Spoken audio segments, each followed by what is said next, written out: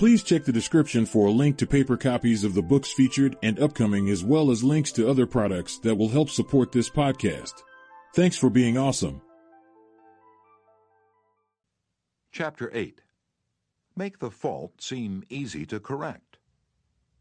A bachelor friend of mine, about 40 years old, became engaged, and his fiancée persuaded him to take some belated dancing lessons. "The Lord knows I needed dancing lessons," he confessed as he told me the story, "for I danced just as I did when I first started 20 years ago. The first teacher I engaged probably told me the truth. She said I was all wrong. I would just have to forget everything and begin all over again. But that took the heart out of me. I had no incentive to go on, so I quit her. The next teacher may have been lying, but I liked it. She said nonchalantly that my dancing was a bit old-fashioned, perhaps, but the fundamentals were all right, and she assured me I wouldn't have any trouble learning a few new steps. The first teacher had discouraged me by emphasizing my mistakes. This new teacher did the opposite. She kept praising the things I did right and minimizing my errors. "You have a natural sense of rhythm," she assured me. "You really are a natural-born dancer." And now my common sense tells me that I always have been and always will be a fourth-rate dancer, yet deep in my heart I still like to think that maybe she meant it. To be sure, I was paying her to say it, but why bring that up? At any rate, I know I'm a better dancer than I would have been if she hadn't told me I had a natural sense of rhythm. That encouraged me. That gave me hope. That made me want to improve. Tell your child, your spouse, or your employee that he or she is stupid or dumb at a certain thing, has no gift for it, and is doing it all wrong, and you have destroyed almost every incentive to try to improve. But use the opposite technique. Be liberal with your encouragement. Make the thing seem easy to do. Let the other person know that you have faith in his ability to do it, that he has an undeveloped flair for it, and he will practice until the dawn comes in the window in order to excel. Lowell Thomas, a superb artist in human relations, used this technique. He gave you confidence, inspired you with courage and faith.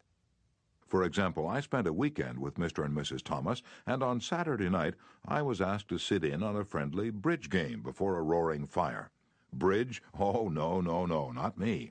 I knew nothing about it. The game had always been a black mystery to me. No, impossible.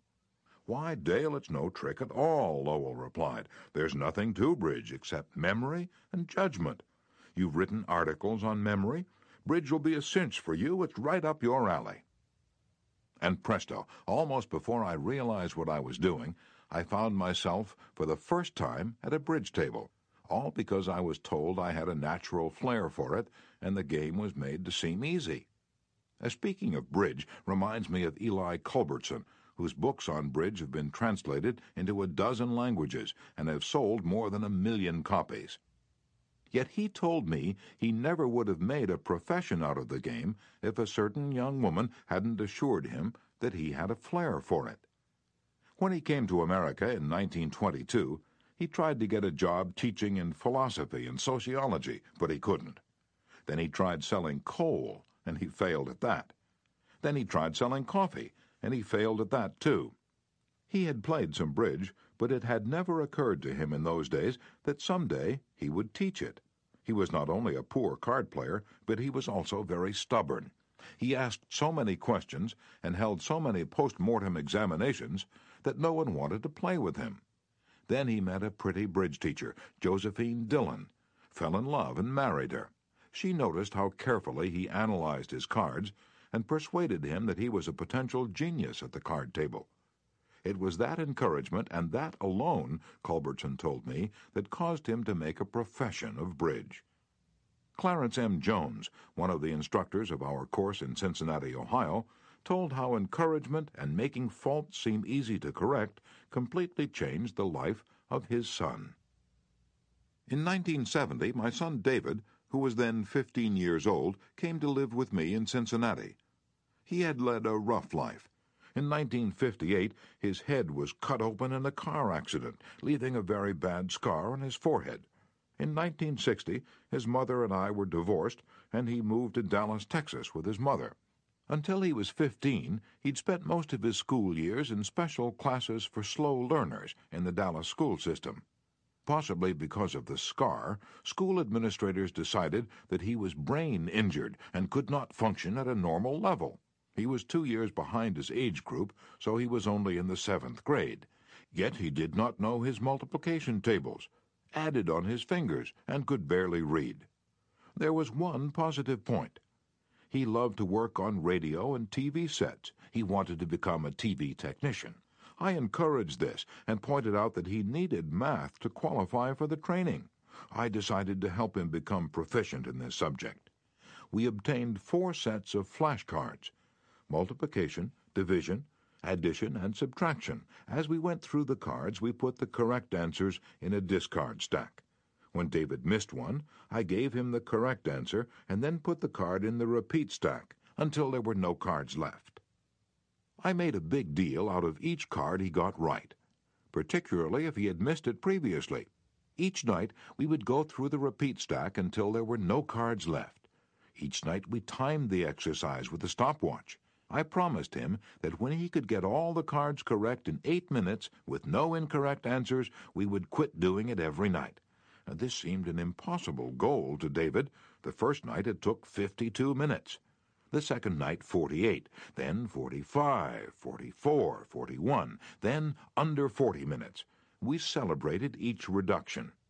I'd call in my wife and we would both hug him and we'd dance a jig. At the end of the month, he was doing all the cards perfectly in less than 8 minutes. When he made a small improvement, he would ask to do it again. He had made the fantastic discovery that learning was easy and fun. Naturally, his grades in algebra took a jump. It is amazing how much easier algebra is when you can multiply. He astonished himself by bringing home a B in math. That had never happened before. Other changes came with almost unbelievable rapidity. His reading improved rapidly, and he began to use his natural talents in drawing. Later in the school year, his science teacher assigned him to develop an exhibit.